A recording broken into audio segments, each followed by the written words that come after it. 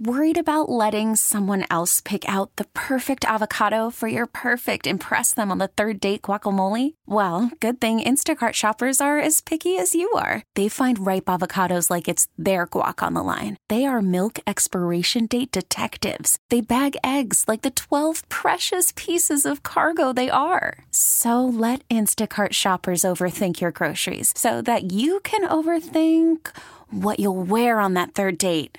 Download the Instacart app to get free delivery on your first 3 orders while supplies last. Minimum $10 per order. Additional terms apply.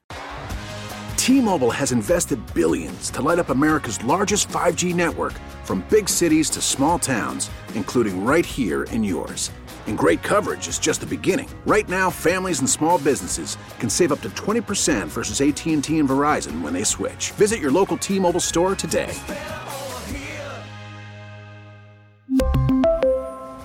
Plan savings with 3 lines of T-Mobile Essentials versus comparable available plans. Plan features and taxes and fees may vary. Here in Michigan, we deal with brutal cold and tornadoes, but what we don't have is hurricanes. For others, they're not so lucky. All kinds of trees are down. Our driveway and streets are flooded. They can't get out. They're telling us to stay in our houses because of the snakes and whatever is in all this water. We're headed south to Florida today, where Hurricane Ian thrashed the Sunshine State. And we'll talk to some Michiganders along the way. This is The Daily J. I'm Zach Clark. For the last several days, Hurricane Ian has captivated the country and put the state of Florida on notice. Around 3 a.m. on Wednesday morning, the storm made landfall on the Gulf Coast as a Category 4 hurricane. At its peak, Ian had winds of 150 miles an hour. That makes it the 4th strongest hurricane in U.S. history.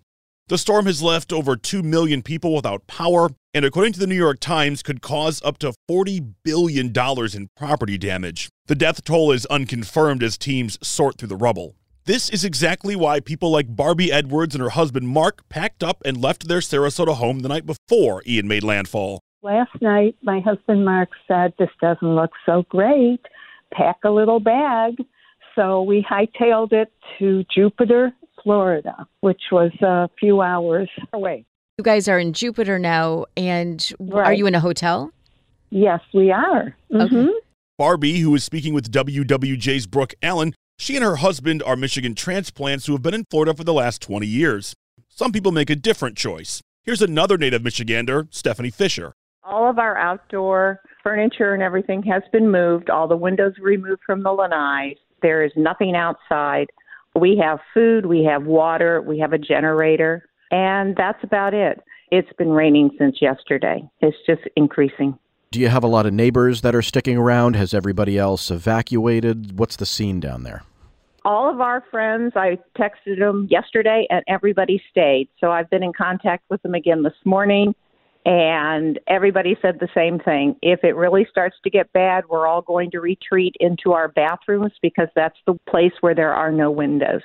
Stephanie appeared live on WWJ Mornings with Jonathan Carlson on Wednesday before the storm hit, at least in its most severe form. Stephanie lives in Charlotte County, Florida, where the damage was pretty severe in some places. She joined Jonathan again Thursday morning from the aftermath. Our house, to what we can see, has nothing wrong with it. We have all kinds of trees are down. Our driveway and streets are flooded. It came up to the house last night about 11, but it receded, so we have no flood damage at the moment. They can't get out. They're telling us to stay in our houses because of the snakes and whatever is in all this water. Everybody is without power. The entire area is without power. Have you had a chance to safely go outside at all, look at the damage? No. I'm standing out on my lanai. I can see which trees are down, and I've talked through the neighbors who's got trees on their roof, who doesn't. That's about all we can do right now. I don't own any boots.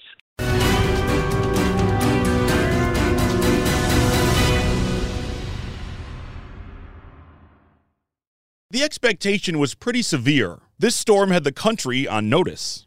But did it live up to expectation? I think for most of us came in a little stronger, if anything, than we had expected. The original track took this storm a little farther north, closer to the Tampa Bay area. And if it had gone farther north, it would have taken longer to make landfall. And it was going to run into an area that was more hostile for development. What that means is it would have had a hard time maintaining the Category 4 strength. We always expected it to become a Category 4 when it got into the Eastern Gulf. But the question was, what was it going to be at landfall? And what ultimately happened was that we saw rapid intensification into Tuesday night and early Wednesday that got it very close to Category 5 status. It wound up being a high-end Category 4. I think one of the biggest issues was it wound up tracking a little farther south and east instead of being near the Tampa area, wound up closer to Fort Myers. That also sped up the landfall by about 8 hours or so. So it really had less time to lose intensity before it got to the coast. And ultimately, it wound up being a very strong storm, very strong Category 4 storm when it made landfall. That right there is the voice of WWJ AccuWeather meteorologist Brian Thompson. There's something that usually comes along with a tragedy or a natural disaster: compassion. People, they turn out in droves to help those that have had their lives flipped upside down. Here is Tricia Nelson, a Metro Detroiter, speaking with News Radio 950's Beth Fisher about heading into the storm. I lost my husband in 2020, April 2020, and I was his caregiver. And, you know, when you're done with that mission in your life, there's quite a void in your life. And I chose to fill my void with going down to emergencies and help people in, you know, one of the worst times of their lives. And the Red Cross is a fantastic way to do that. You know, in the face of emergencies, we mobilize our volunteers and the generosity of all the donors, and we just go and we help shelter people. Families come in with young children, and we keep them busy. We talk, and we feed them and give them a place to sleep and keep them as comfortable as we can. Because of the internet and social media, we're able to see all kinds of stunning and frankly horrifying image of the damage done. Neighborhoods wiped away, streets turned into rivers, trees bent in half. But there is an image that, to me, stands out above the rest. I've seen these extraordinary pictures of beaches with no water. What happens and where does it go? It just goes back out to sea. We talk a lot about storm surge, which is the kind of the wall of water that gets pushed by the wind up to the coastline and beyond. But on the flip side, say, for instance, in Tampa Bay on Wednesday, you have the storm passing to the south of Tampa. You have the counterclockwise flow of the hurricane. So the northern side of the storm, you had an east to west flow, which is an offshore wind that's blowing off the coast. So that, in essence, pushes the water out of the bay. And especially with such a strong storm like this, with such intense winds, that's what really helps drive the water out, and that can lead to these basically dry beaches. It's not a situation where you ever want to go out and walk in these. Things can change very quickly. You go from having a dry beach to then the storm surge coming on in. So it's just really the water getting pushed out. It's not necessarily getting sucked up anywhere.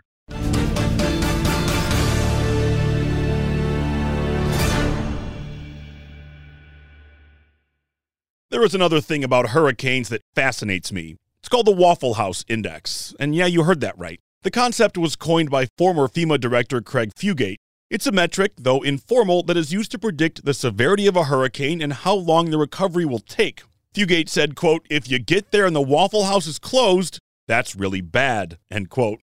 Waffle houses are known to stay open almost no matter what, so when they start to close, it might be time to pay attention. Yeah, it's interesting, these informal metrics of how bad things are. I think another one, especially in a place like Central Florida, Disney World rarely closes during adverse weather, and it was closed Wednesday and Thursday. So some of the theme parks in Florida are probably good gauges, too, for how bad it can be.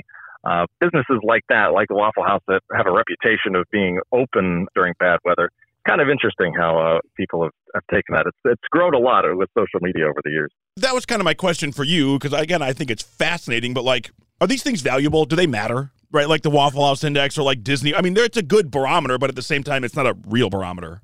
It's a good barometer, I think, for people to realize maybe how strong a storm is. It's something that we use as meteorologists, not really. Sometimes when these places that don't normally close, maybe it gives people a better idea that this is a storm you need to take seriously. Well, that's kind of what I thought, too. Most of us are not scientists or weather people like you guys are meteorologists. That's a real-life example. Yeah, exactly. So, relatable.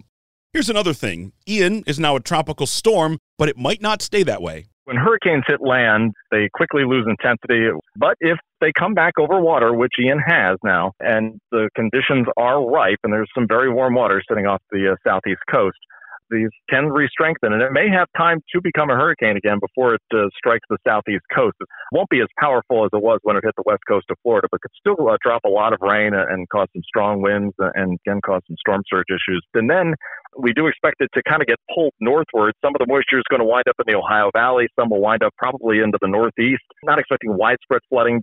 These things sometimes have a long life cycle.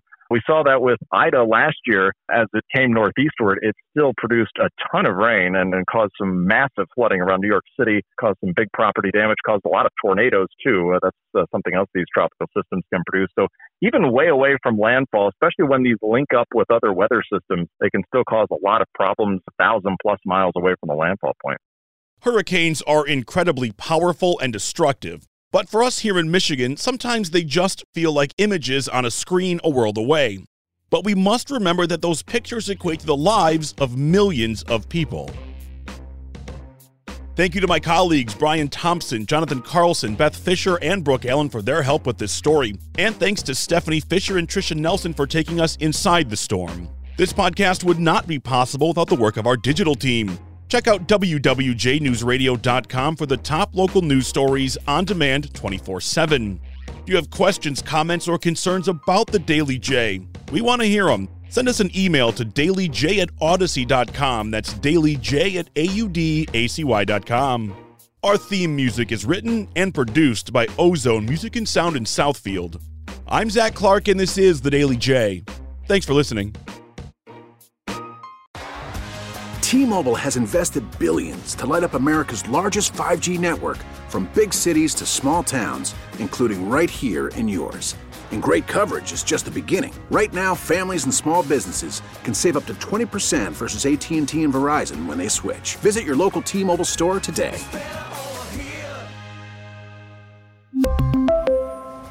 Plan savings with 3 lines of T-Mobile Essentials versus comparable available plans. Plan features and taxes and fees may vary.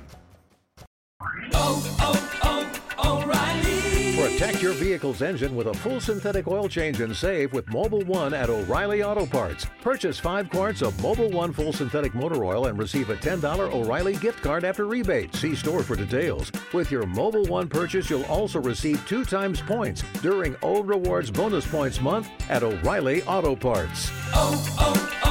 O'Reilly Auto Parts.